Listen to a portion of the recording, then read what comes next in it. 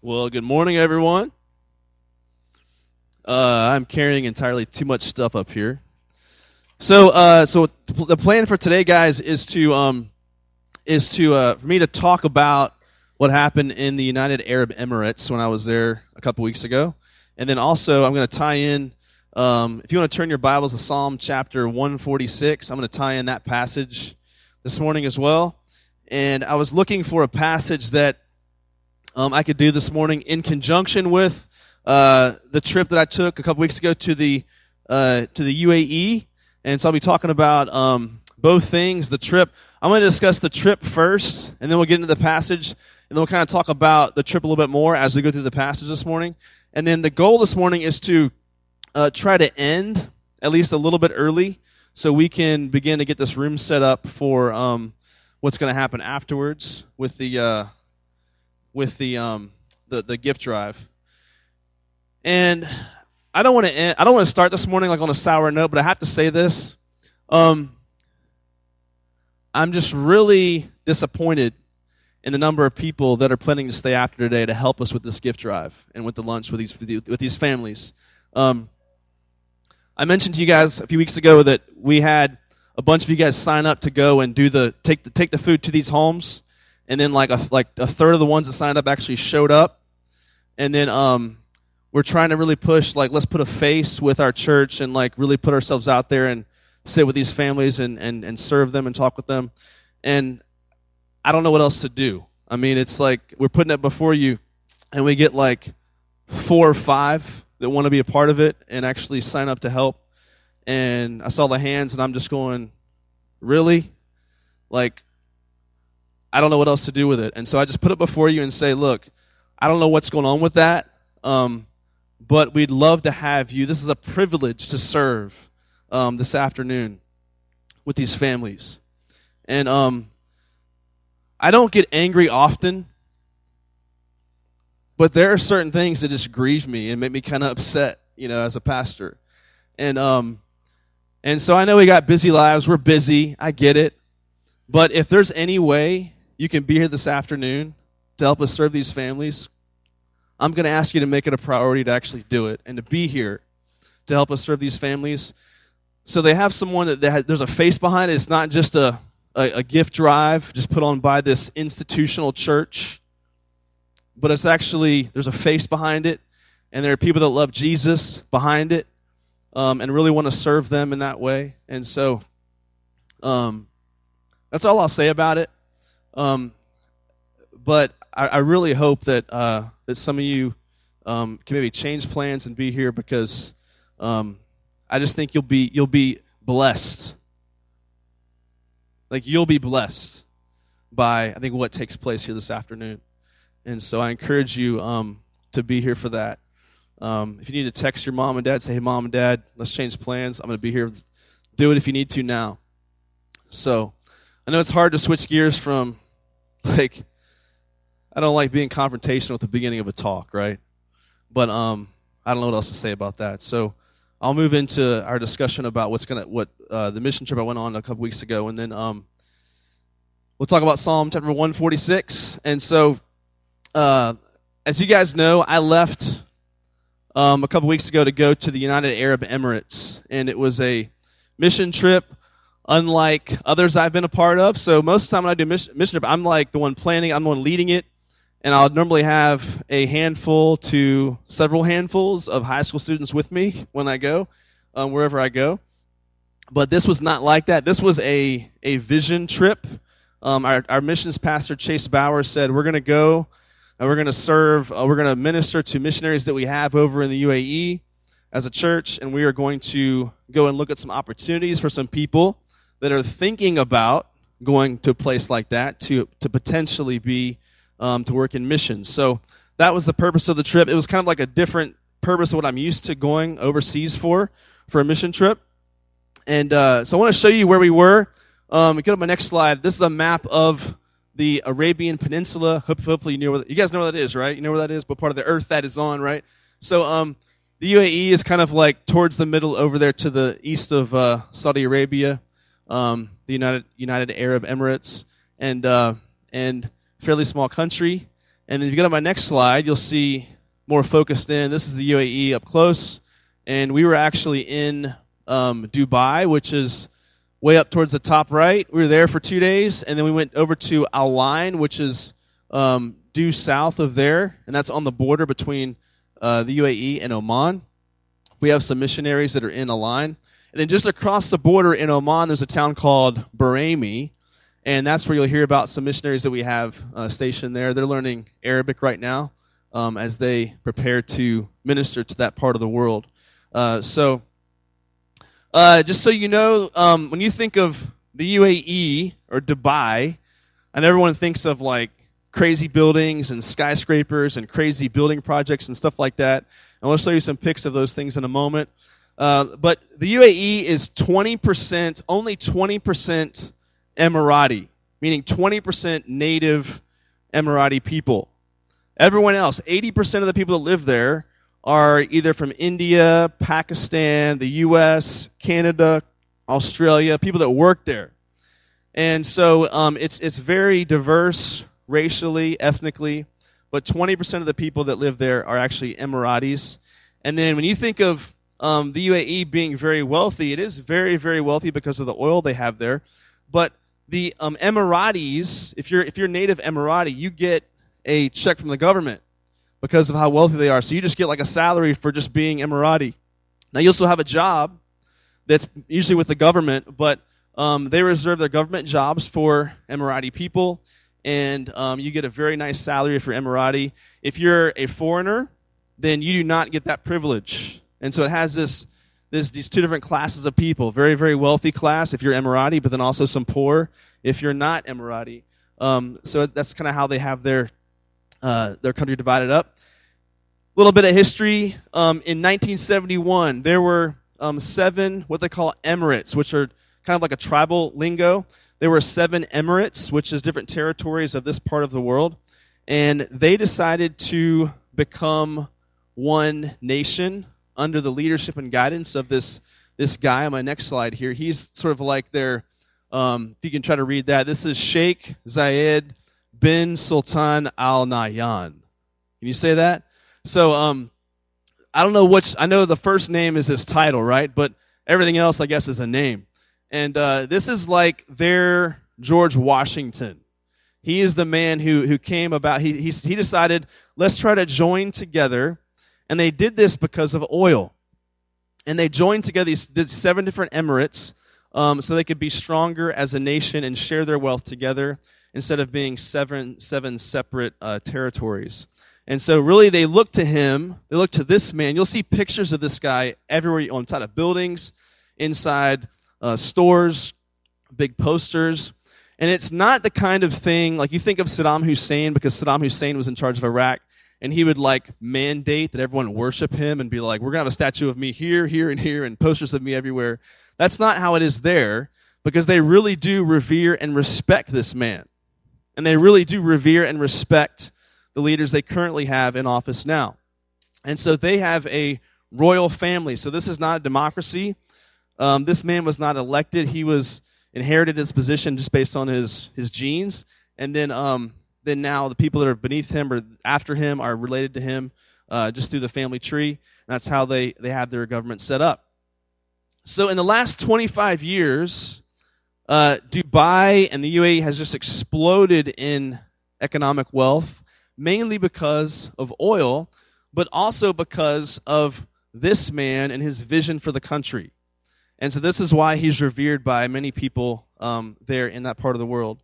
So if you see my next slide, I want to talk to you about what we actually did in Dubai. So you know it wasn't a vacation, because I didn't see the part of Dubai that you think of when you think of Dubai until the last 6 hours of my trip. All right? And before I got on the plane, we got to go see like that stuff. But everything else was like meetings, and it was great. And this is just a view of just part of the city from the hotel we stayed in, just there in Dubai for a couple of nights. And just a pretty modern city that you see there. If you go to my next slide, you'll see we took a tour of what's called the fish market. And there was this humongous like fish head just laying on the table. And I was trying to get a photo, and the guy helped me out and decided to hold the fish head so I could actually see it and take a picture of it. And I put that on Instagram. I think someone said it looks like Toothless from How to Train a Dragon. So put that in your cartoon nightmares, all right? So we go to the fish market and took a tour of that part of the city. And then we also went to this other area where there's a market. This is like one of the biggest, I don't know if it's official, but they call it the biggest ring in the world.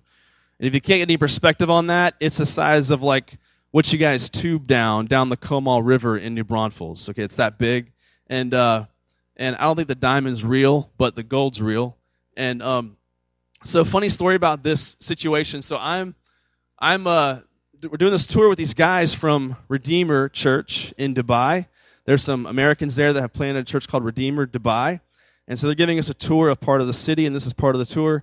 And there's like 5 or 6 of us on our team, and like maybe 3 or 4 of them. And we're walking through, and the guy goes, "Yeah, that's like the biggest ring in the world. Let's take a picture if you want." So I go and take a picture of this ring, right? And I get close, and then I take the photo, and I was like, I'm going to take a closer up photo. So I take a closer up photo. And then I turn around, and the whole team is just gone, right? This is my first day in Dubai, and I see no one that I know at this point. And there's like 5 different places they could have gone. And so I'm walking around going, oh man, like I'm like lost in the Middle East.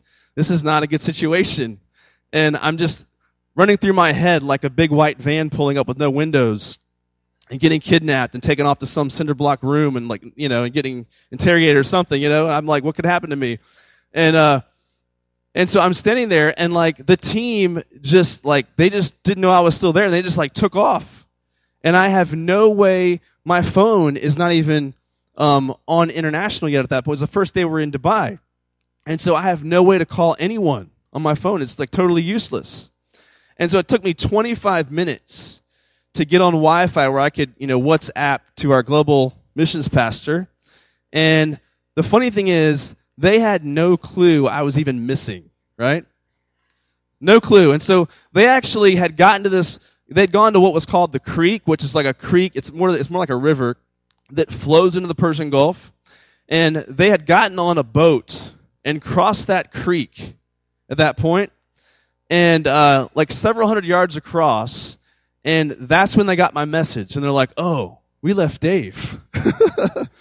So if you hear a story that Dave got lost, Dave did not get lost. Dave got left. All right? Just so you set the record straight on this deal. But we reunited, and my fears were allayed, so we're good to go. So while in Dubai, we met with some pastors from Redeemer Church in Dubai, and some great work being done there. And the purpose of that was just to give the guys that came with us on this trip a chance to meet with them and see if there's some potential ministry connections we can make at some point in the future with them. And just some great guys that are doing some awesome work in that part of the world. It's pretty amazing what they're doing in Dubai. They actually have to rent out a hotel ballroom at the Marriott Hotel to have church service they actually meet on Friday, not Sunday, because the Muslim holy day is Friday, and so Sunday is a work day for everyone. So you can't have church on Sunday, so you have to have it on Friday. Just like the Muslims meet at the mosque on Friday, so churches have to meet on Friday morning. So Friday morning is their Sunday morning. And so Redeemer Dubai, they rent out a ballroom, and they actually have like 1,000 people show up for their church service in the middle of this Muslim country. It's pretty amazing to think about. And I'll tell you, some of the religious law in the UAE is a little bit different. Like, I know you think of Muslim country, you think of like one category. Like if you're a Christian, you're going to get like killed, right? That's how you think of a Muslim. That's not how it is in the UAE at all. It is a Muslim country for sure, but there is still some freedom of religion for other people that are not Muslim. And so it is illegal for a Muslim to convert to another religion. So if you're Muslim and you convert to Christianity, you could be thrown out of the country. But it's very legal for a Christian to be a Christian in that part of the world. It's very strange. And so these Westerners can come in, they can have a church service out in the public eye, they can invite people, But there are many people from other parts of the world that can go to those church services and there's no harm done. But if you are a Muslim, a professing Muslim, and you decide to reject Islam and then embrace Christianity, there could be some consequences for that. There could be consequences for that. So it's amazing how these Christians are going in knowing that the people they're going to minister with, the people I'm inviting into a relationship with Christ, for those people, there could be some dire consequences if they follow Christ along with me. So you see just the weight of the mission they're a part of. And then, so churches can meet openly without much interference. Other things about the religious law in that country, there is still flogging, meaning getting whipped, and stoned. And I don't mean with drugs, I mean with like rocks. Stoned, that's still part of their criminal justice system for certain crimes. So there could be, if someone has sex before marriage in that country, there could be flogging. Like really, you could be flogged for that in that country. There could be flogging for committing adultery, or it's illegal for a Muslim to drink alcohol. There could be flogging if you drink alcohol as a Muslim. Now you still see alcohol being sold there, but it's mainly for people that are not Muslim. If you're a Muslim, you drink alcohol in that country, you can get flogged for that. It's actually illegal for a Muslim to drink alcohol in that part of the world. If a woman wants to marry, then she must get permission from her male guardian, if it's her father or whoever else, before she can marry someone. So a very strict patriarchal society. And it is illegal for a Muslim to marry a non-Muslim. Something else interesting. And so if you ever go to Dubai or that part of the world, be wary of this. It is illegal to kiss in public there. So even like a little, friendly, whatever, it's illegal there. You don't do that in that country. You don't show public displays of affection. And I've read some stories of some people getting actually thrown in the slammer for a little bit because they did those things. So just so you're aware of that, right? So in spite of all of these strict rules, there is still some great churches there doing some incredible work in that part of the world. Go to my next picture. This is a picture of Scott on the left, Marwan in the middle, and then Trey on the right. Met with these guys. So the two guys on the outside are part of Redeemer Dubai. The guy in the middle is a very interesting story. The guy in the middle, Marwan, we met him, and he seems very American in how he speaks and talks, but he is from Iraqi descent. And so during the first Gulf War, like before you guys were even born, like back in the early 90s, his family was vacationing in California. And while they're there, the war breaks out in Iraq, and his parents have to stay and file as refugees here in the U.S. And I'm telling you this because of just the current dialogue about refugees right now happening in our country. And I'm not saying this to make some political statement. I'm just trying to help you understand kind of like a different side to what God can do in the midst of these tragedies worldwide. So they file for refugee status. He's 7 years old. So they get status as refugees in the U.S., and he grows up in San Diego as a refugee and becomes Americanized. And here's what happened. God used his family being over here in the States for him to become a Christian. His parents were not Christians. So he grows up in the States. He becomes a Christian in the U.S. as a refugee. And now he's 36, 37 years old. And now he feels called to go back to the Middle East where he's from originally and minister there and plant churches there. And his goal is to go to Lebanon, also a very dangerous place, and plant churches in a city called Beirut, big city in Lebanon. And so just hearing his passion, hearing his desire, and seeing what God's done, in spite of the fact that there's these horrible wars and horrible killings going on, and he has to file his refugee status, God uses that to raise up someone to become a Christian, to then go back into the Middle East and minister in a Muslim country. It's amazing how God uses sin and destruction and tragedy to still bring about his purposes and his plan. And so I was just so blown away at his story and how God is using him to change that part of the world. So after we stayed in Dubai for a couple of days, we then drove a couple of hours to a town called Al-Ain, which I showed you on the map a while ago. And while in the country of Al-Ain, we met with some missionaries that our church has sent over to that part of the world. And this is where there's a hospital called the Oasis Hospital. I have a picture of this as well. And I just want to slide down that roof when I see that, don't you? It just looks like fun. Maybe a skateboard might work with that, I don't know. But this is a brand new wing of their hospital. It's actually a really nice building on the inside and the outside. And here's what's crazy about this hospital. This hospital, many, many years ago, was founded by, I think it was from either Canadian or it was American missionaries. And they got one of the sheikhs there to donate a bunch of money. This guy was Muslim, but they got him to give a bunch of money. And they founded a Christian hospital in the middle of a Muslim country. And so the hospital has kind of grown and grown and grown and gotten bigger and bigger and bigger. And I think the infant mortality rate in that part of the world was like 50%, meaning half the babies just die outright because of lack of health care. And the health care of the nation has improved and gotten better over the years. And so now there's a hospital there. There's several hospitals there. Some hospitals there are kind of Muslim hospitals. This was a Christian hospital in the middle of a Muslim country.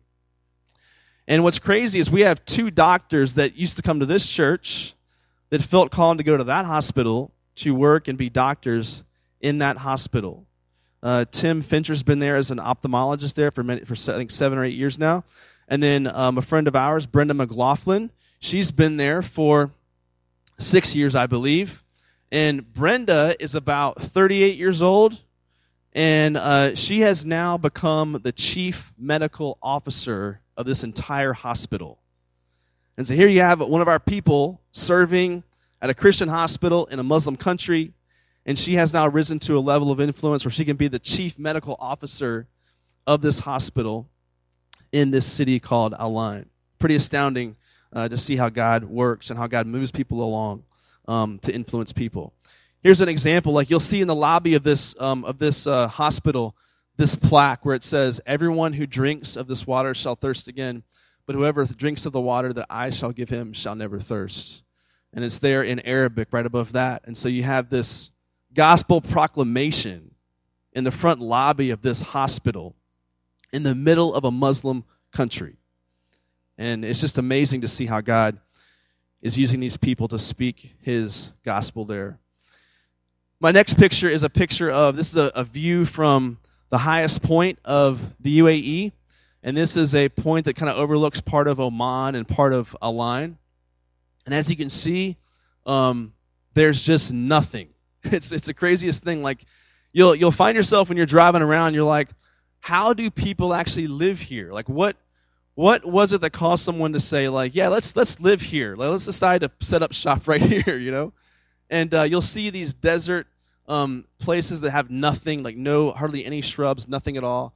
And then you'll see like a city just out of nowhere that's just built, you know, from nothing.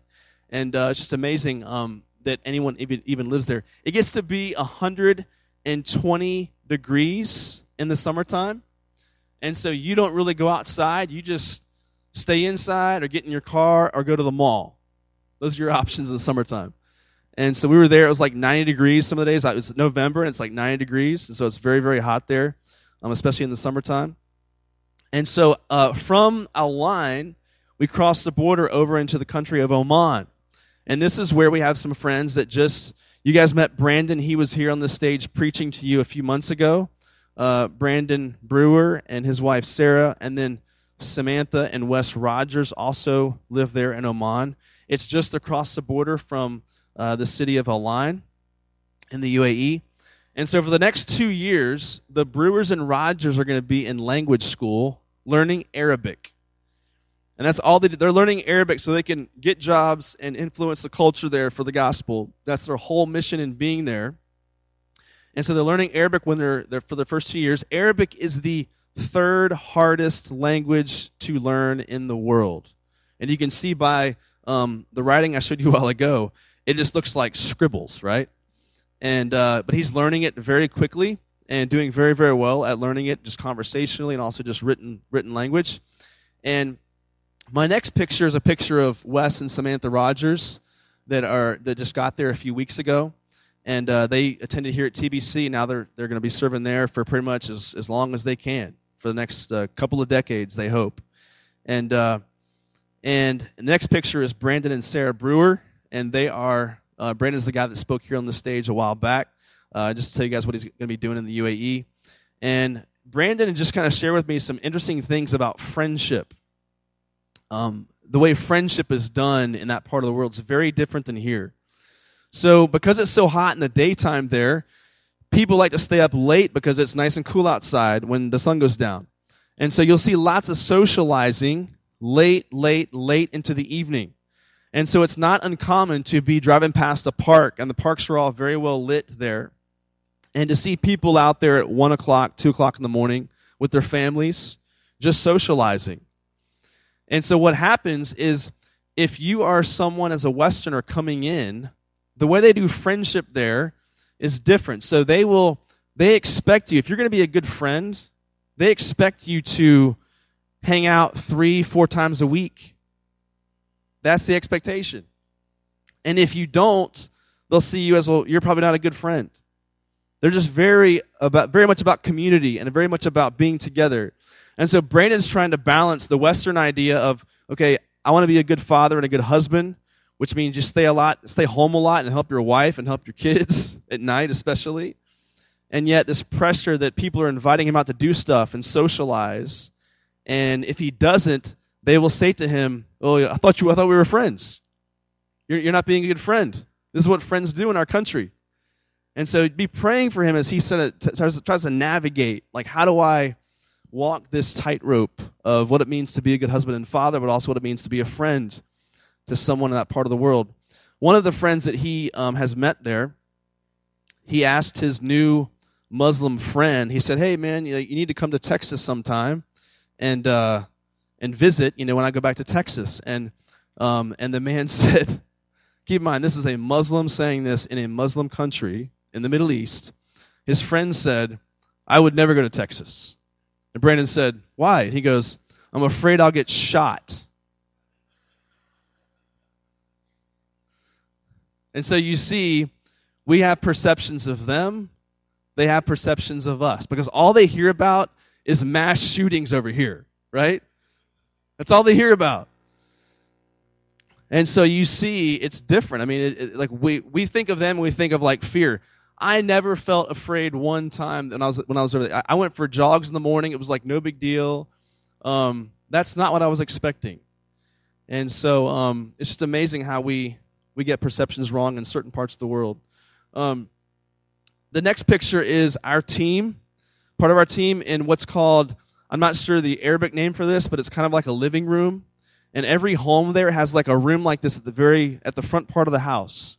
And if you're a guest, you actually never see the rest of their house. So in the U.S., it's very common to say, "Hey, come on in, and let me give you a tour of the house." Well, that never happens over there. Like, all you see if you're a guest is that front room, and that's it. It's got its own little bathroom off to the side. And this is like their receiving room, or kind of like a parlor if you're in the South, or kind of like a living room. And they don't have couches. They have those things. I'm not even sure what they're called, but you sit on those things and you socialize and you converse and you talk. And so this is our team sitting there in one of those, actually in Brandon's home, there in his receiving room. This next picture, get a glimpse of where the kids get to play. And so you can see landscaping businesses aren't really booming and thriving there in that part of the world. But they get to play, hey, it's like the whole country is like a big sandbox. So it's great for little kids, right? And the homes have to have this wall around it so that the sand doesn't blow in more than they want it to. So that's where their kids would play at Brandon's house. The next picture I showed you last week, this is Wes on the left, Brandon on the right, and then Yosef in the middle. Yosef is their language tutor, and they would call Yosef their best friend in Oman right now. He knows English very, very well. He's very educated. And Yosef has become good friends with them. Yosef obviously is Muslim, and they become good friends with him. And when Yosef found out that Brandon had American friends coming over to see him, he said, I must make them lunch. I must feed them. And so he had us into his home. And never met the guy before, didn't know who we were, but he wanted to reach out to Brandon's friends. And so go to my next picture, and this is how we do lunch. He puts this plastic sheet on the floor. And I'm looking for the chairs going, are we going to sit in chairs? And it's like, no, you don't sit in chairs. So you put the plastic on the floor, and you can see that little bowl with the spoon sticking out of it. This was like an appetizer, and he just goes and he just dumps a spoon of it like in front of you on the plastic to each person, right? And I'm sitting there going like, well, where's the fork and the spoon? And Yosef was like, he goes, in Oman, this is fork and spoon. And so, yeah, you eat, you take your right hand and you scoop your food up and you eat with your hands like this. And you look like a little baby. You get it all over your face and your shirt and everything. It doesn't matter. And then the bowls in the middle, like that's rice and chicken, eat it the same way. You just dig your hand in and you start eating it. That's how they eat. That's normal for them. And so we're trying to honor his culture and not freak out about it. And so that's how he fed us in his home. And then I wanted to show I need to have a guy volunteer who's like very secure in his masculinity up on stage. It won't take long, just real quick. I know I kind of front-loaded that statement there, but you're like, what's it going to be? Just one guy. I got to show you this. No, it's not. You will not be harmed. Oh, yeah. All right, here we go. Okay, so I'm going to show you the proper Emirati male greeting, all right? Now, I'm not going to kiss you. There's no kissing involved here. But, are you ready? Okay, so this is what it would look like for a proper Emirati male greeting, all right?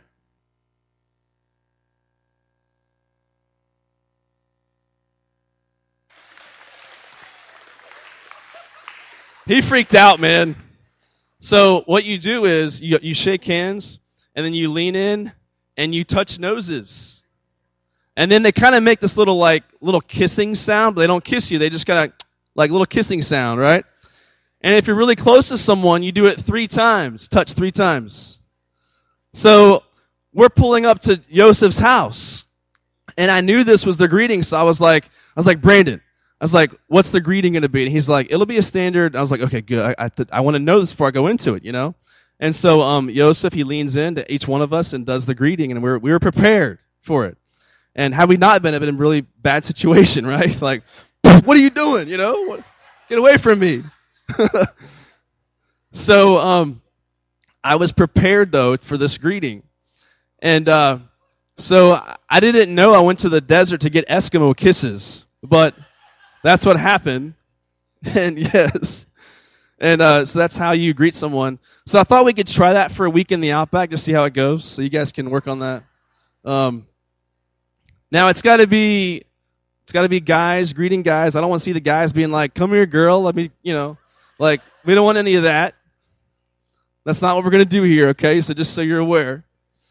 So let's keep this, in-house here. And then, so I'll get back into this a little bit more. I'll talk more about the UAE in a moment, but turn to Psalm 146 for a moment, and we're going to spend a little bit of time here. We're almost done.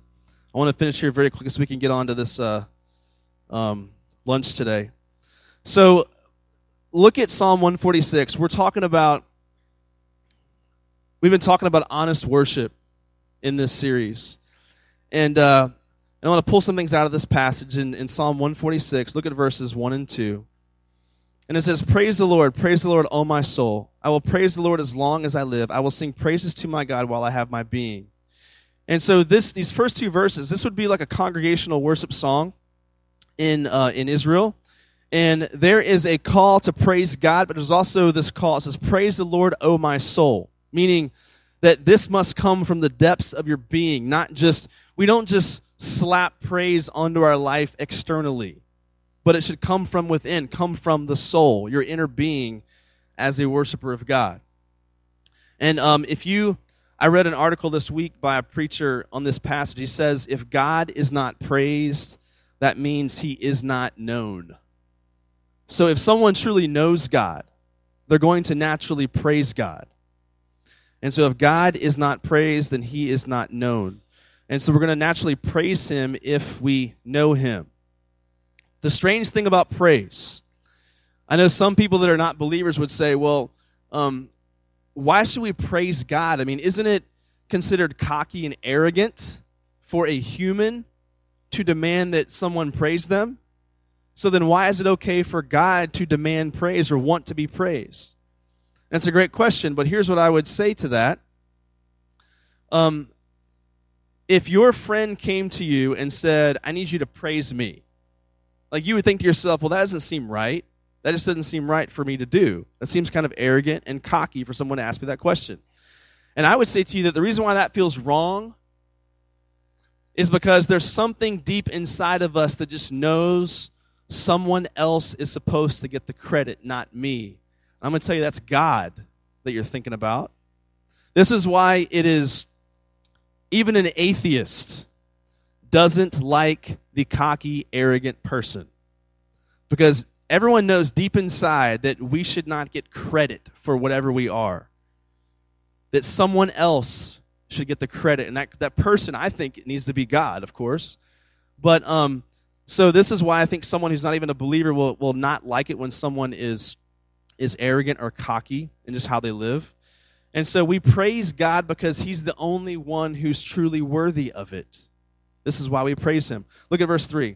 He says, put not your trust in princes, in a son of man, in whom there is no salvation. When his breath departs, he returns to the earth. On that very day, his plans perish. Another quote that I read this week, if we do not put our trust in God, then we naturally put our trust in man. Every single person will put their trust in someone or something. And so I saw this part of the verse where it says, put not your trust in princes. Now I want to go back to some discussion about the UAE, because when I saw, this is partly why I chose this passage today, because I wanted to talk about the trip. But if there's ever a place that puts their trust in royalty and in princes and in influence and in power, it's the place that I just came from, the UAE, one of the places. And we do the same thing here in our country, just differently. But I want to show you just some things about the country, the UAE, and help you understand kind of the picture of the kind of place it is. You've seen some of these pictures. And here's some sort of fun facts about Dubai, where I just was. So here's a real picture of what's called the Burj Khalifa. This is the world's tallest building. It is a half-mile tall. Huge building. And we were there. There's a mall right there on the right, sort of lower right side of your screen. And we're there the last 6 hours of our trip. This building is so tall. So during the month of Ramadan, where Muslims fast from sunup to sundown, you can't eat food until you can't see the sun anymore. So if you live on the 80th floor of this building, your fasting on one of the days of Ramadan has to be 2 minutes longer than someone on the bottom floor, because you can still see the sun for 2 minutes extra. That's how tall the building is at the Burj Khalifa. The next picture is a picture of some of their man-made islands that you may have seen. If there's ever a place that has the spirit of Babel running through it, it's this place. Because they just like make stuff. Like we'll make islands. We'll just make islands and build stuff on it and sell lots for homes and mansions, right? It's what they do there. Next picture is a typical UAE mansion. You see mansions like this all over the place. Neighborhoods, just blocks of them in certain parts of the city. You would see, I never saw this particular police car, but one of their police cars is a Lamborghini, right? Go to my next picture here. So one of their police cars is a Lamborghini because someone's got to be able to pull over the other Lamborghinis, right? So can you imagine like being pulled over by this guy and like him writing? I'd be like, "Can I have your autograph?" you know? He's like, "You will," on the bottom of the ticket, right? So You see that, and then they have ATMs that dispense gold bars. Who knew? There is the Dubai Mall is, go to my next slide. This is the Dubai Mall. It is 4 stories tall. It's the size of 50 football fields if you stack them all together. And 200,000 people visit this mall per day, every day. The next picture is the Dubai Mall Aquarium. This is the largest indoor aquarium in the world. They also have, just in case you're shopping and you're tired of shopping, and just in case you want to go skiing, you can go skiing indoors at the Dubai Mall. Now, I know the Temple Mall is great, but this place has an indoor ski place in the mall. And here's the craziest thing about this. Listen. So even though they have all these crazy things in that country, and they're building more and more and more as we speak, they have this understanding that eventually it's probably just all going to run out. It's like they know that there's an end to all this, but they're living large right now. And so one of their sheikhs said this quote, watch. Go to my next slide. My grandfather rode a camel. My father rode a camel. I drive a Mercedes. My son drives a Land Rover. His son will drive a Land Rover, but his son will ride a camel. It's as if they just know that eventually it's just all going to run out. And so the scriptures say you cannot put your trust in princes. You cannot put your trust in influence and power and wealth and the things of this world. Go to my next verse here, verse 5 and 6.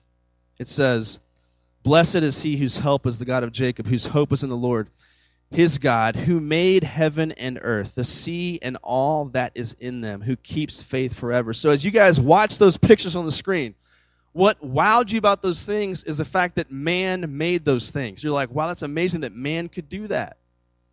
And how often are we so impressed by what man has made and so unimpressed or underimpressed by what God has made? And so instead of putting our trust in princes, in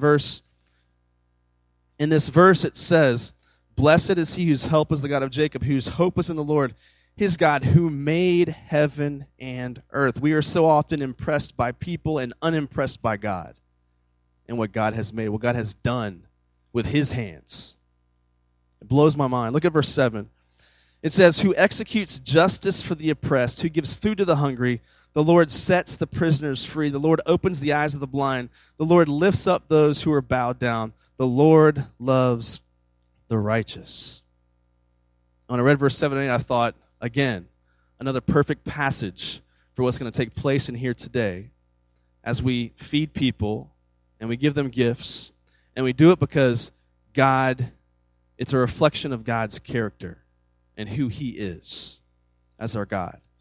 And so we don't do it because to make ourselves look great. We do it to make him look great because that's part of who he is. It's his character. And I want you to hone in on one phrase, and we'll wrap up here in a minute. And it's the phrase, he opens the eyes of the blind. Because most of us think of like physical blindness, like God heals the blind. He heals physical blindness. That's true, he does. And he did as miracles in the Gospels.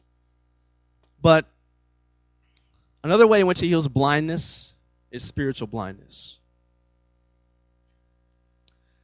And we discussed this before. And so our last night in Dubai, we'd gone to this mall, and I bought my wife some gifts, my kids some gifts.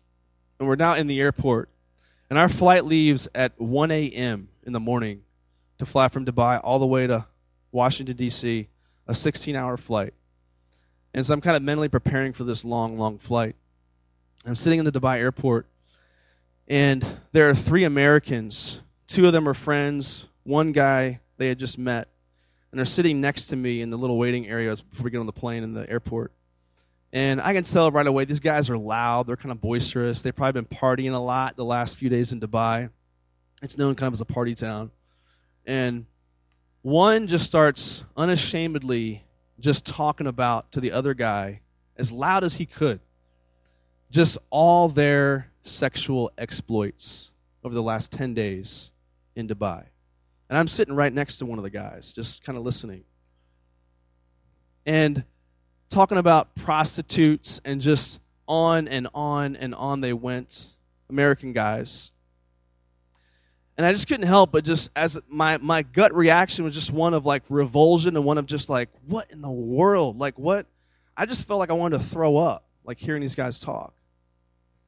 And on the plane ride, I just began praying like, God, would you save these men? Would you set them free? Would you release them from the bondage that they're in? And then I felt convicted because I thought about, as I'm revulsed by them and their sin, I'm reminded that it's only because God has taken the scales off of our eyes that we can even see spiritually. It's only because of the miracle He's done in our lives that we can even acknowledge Him as God and as Savior. And so I want to leave you with this, that if you struggle with being spiritually prideful or looking down on someone else or being revulsed by someone in their sin, just acknowledge that it's only because He did a miracle in my heart and in your heart that we're not the exact same way. Like, it is not to my credit that I wasn't the other guy in the airport that day. That glory goes to God and Him alone. And so as we think through what it means to be a believer, what it means to be a Christian, we have to acknowledge that it is God who does the work. God sets us free. God is the one that gets rid of our blindness. I'll close with verse 9 and 10, and I'll pray and we'll be done. The Lord watches over the sojourners. He upholds the widow and the fatherless, but the way of the wicked He brings to ruin. The Lord will reign forever, your God, O Zion, to all generations. Praise the Lord. God, we just thank You so much for that You're a God who does set prisoners free. You're a God who does care for the oppressed. You're a God who does heal blind people spiritually and physically. We pray, God, that as we're about to feed people in here and also give gifts in here as well, that this whole thing would point to You. This whole thing would point to who You are and Your character, not to us. We pray that if anyone here today, a part of our group, does not know You, that they would acknowledge You as Savior. They would want to have You be Lord and King of their life. They would give their life to You this morning, Father. They would just cry out to You and pray to You and confess sin to You, knowing that You're the only one who can help them see spiritually. We pray that happens in our hearts this morning, Father. We pray all these things in Your name. Amen. Okay, guys, do us a favor. If you can clear off the trash off your tables.